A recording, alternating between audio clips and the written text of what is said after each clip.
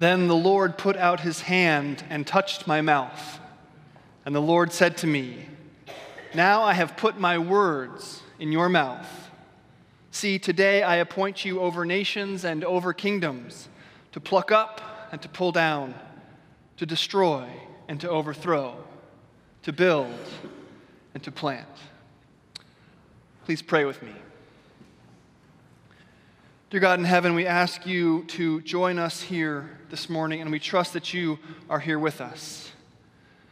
Put your words in my mouth, that my words may be your words, and all of our thoughts, your thoughts. We pray all of this in Jesus' name. Amen. Please be seated.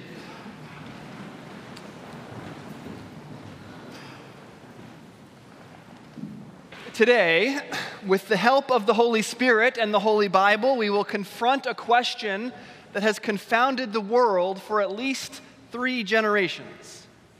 I'm speaking, of course, of the question of whether Star Wars is science fiction or fantasy. Now, there are strong arguments on either side. There are robots, lightsabers, spaceships, and a real location, though it is in a galaxy far, far away, that argue that Star Wars is science fiction.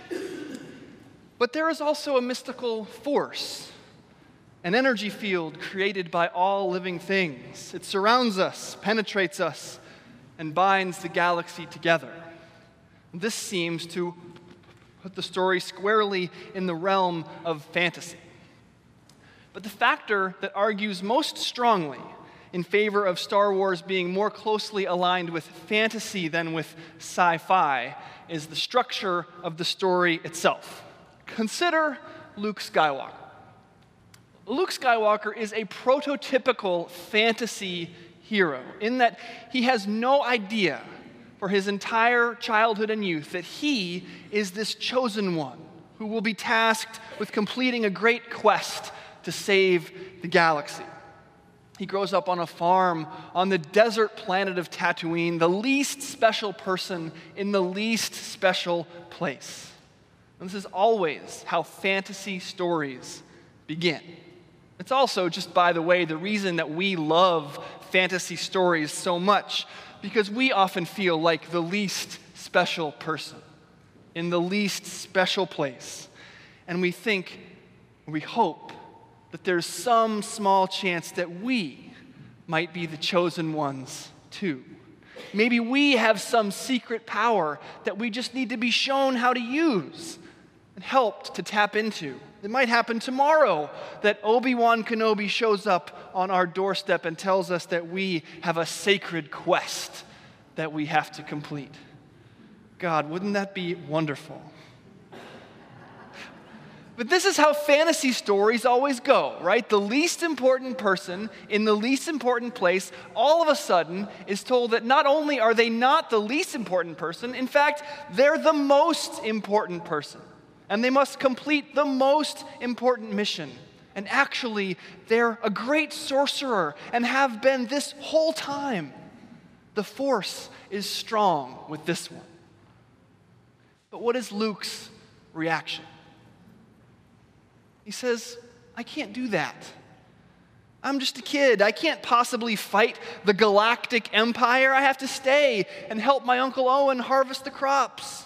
I can't make this journey. I can't go on this quest. I can't. And this is exactly the response of the prophet Jeremiah. You like that transition? Boom, right back into the Bible. Jeremiah is a preacher's kid, the son of the local priest. He's minding his own business when the word of the Lord comes to him. And it says, "Before I formed you in the womb, I knew you. Before you were born, I consecrated you. I appointed you a prophet to the nations." And Jeremiah, just like Luke Skywalker and all the fantasy heroes you've ever read about, says, not me. I can't do that. Jeremiah's exact quote is, Lord God, truly I do not know how to speak, for I am only a boy. I can't do it, God. I'm just a kid. But it's at this point that we get our first major difference between the story of Jeremiah and our typical fantasy story. At first, the worry is the same, right? I can't do this. I'm just a kid. I'm too weak. That's really what they're always saying, our fantasy heroes and Jeremiah. I'm too weak to defeat the galactic empire. I'm too weak to be your prophet. Of course, this is what we say to God, too, when confronted with His word in our lives. I can't do that. I can't live up to the standard you've set for me. I can't do the things you've called me to do. I'm too weak. I'm not good enough. But here's the difference. In the fantasy stories in Star Wars, the hero is never actually as weak as he first seems. He's actually a powerful wizard, a Jedi Knight. He just needs some training. Luke just needs to spend some time with that weird floating robot that shoots lasers at him. And by the end of the movie, Luke is destroying the Death Star with his eyes closed. Literally, all the weakness is gone. But what of Jeremiah? What of us? What training does Jeremiah have to undergo here? What training is there for us? Well, incredibly, no training at all. After Jeremiah protests that he's just a boy, the Lord says, "Do not say I am only a boy, for you shall go to all to whom I send you, and you shall speak whatever I command you. Do not be afraid of them, for I am with you to deliver you. Now I have put my words in your mouth. See, today I appoint you over nations and over kingdoms to pluck up and to pull down, to destroy and to overthrow, to build and to plant." Here we have another profound difference. The hero in a fantasy story, Luke Skywalker, is given something incredible to do. But the follower of God, in this case Jeremiah, is given something incredible to say. The Christian life, then, for us, for you and me, is not a period of training to help prepare us to do wonderful deeds for God. No, the Christian life is the continued announcement of the wonderful deeds that God has already done for us. So let's unpack this quote-unquote word of God for just a second. We read that the word of God comes to Jeremiah, and it says that he's going to put his words in Jeremiah's mouth. But the first thing that God says is, don't say I'm only a boy. Don't say I'm too young. Don't say I'm too weak. Counterintuitively, weakness turns out to be the key to the whole thing. As St. Paul says, God's power is made perfect in weakness. God might as well be saying, it's a good thing that you're young and weak. That's why I chose you. It's a good thing that you don't have anything to say. That's why I chose you. I know you're weak. I'm using my strength to accomplish this mission. I know you can't speak. I'm putting my words in your mouth. And that's exactly the next thing that God does say. Now I have put my words into your mouth. This is a great comfort to us. God is the actor here. I will be strong. You will speak my words. God is the actor, and he puts his actions on the line for us. So God promises to put words into his servants' mouths. But what words is he putting in? What are God's words? And this is where we get a little nervous, right?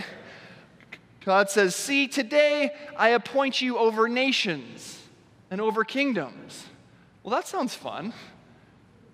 We get to be appointed over nations and over kingdoms, but then it gets a little disconcerting.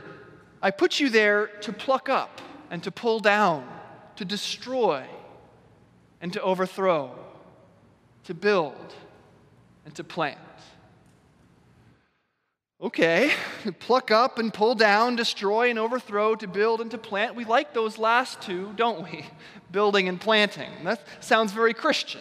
God has appointed us to build relationships and plant the seeds of faith. That all sounds good, but what exactly is going on with this destroying and plucking up and pulling down and overthrowing? Today, says God, I appoint you over nations and over kingdoms to pluck up, to pull down, to destroy, and to overthrow, and perhaps then to build and to plant. We seem to have two very different kinds of words here, do we not? Destructive words, like overthrow, pull down, and constructive words, build and plant. What we have in God's words to his servant, the words that he has put into Jeremiah's mouth, are the two different kinds of words that God speaks when he speaks to the world. We have called them many things: law and gospel, judgment and love, rules and promises. And here we call them destruction and construction. God's first word is one of judgment and destruction. He sends his prophets to pull down, to pluck up, to destroy, and to overthrow, to get rid of everything in our lives that is not of him. He's going through the rooms of our hearts, and it's spring cleaning time. He's clearing out the cobwebs, taking out the garbage, and mopping the floor. And good heavens, are our hearts in need of renovation. Later in his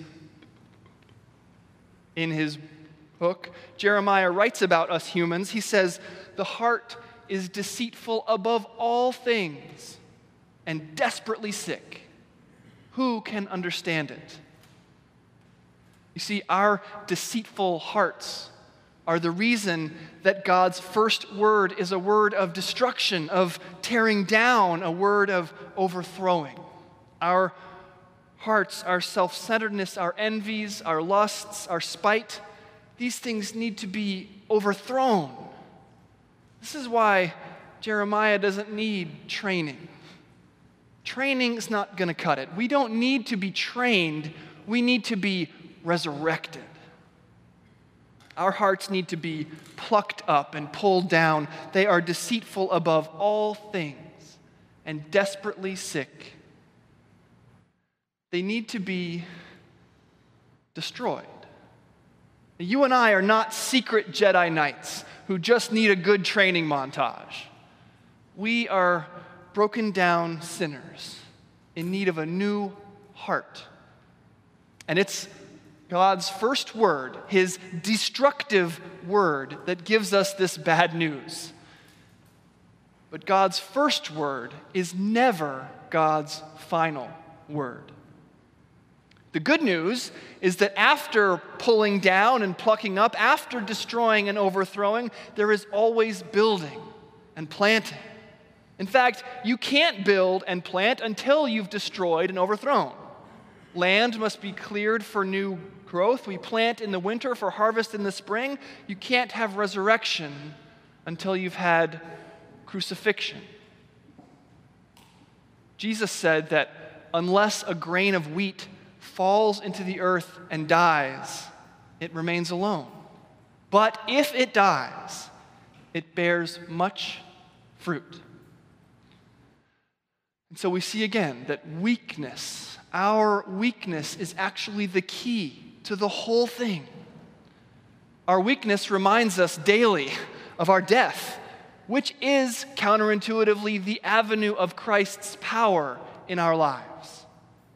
Because honestly, who here doesn't feel weak?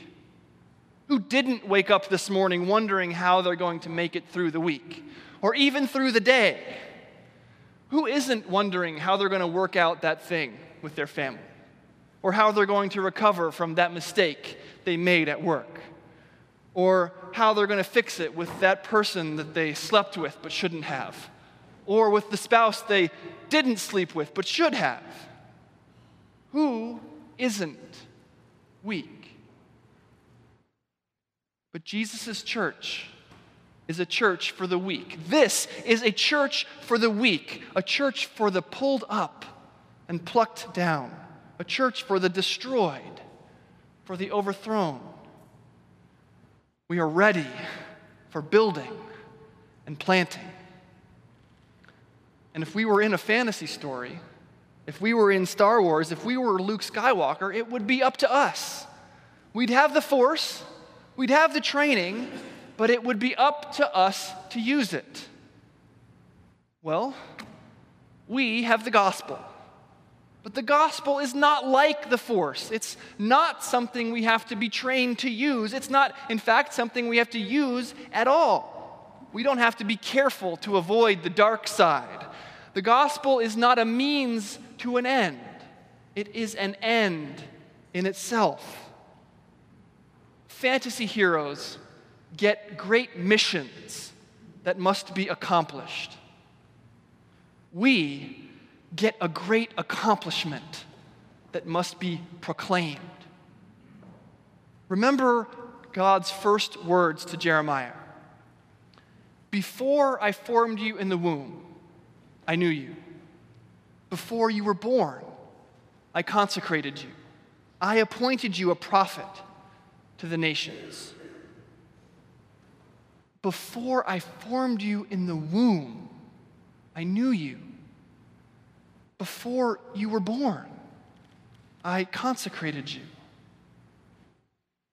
In the same way that God said to Jeremiah, I put my words in your mouth, he says to us, each one of us, I put my son in your place.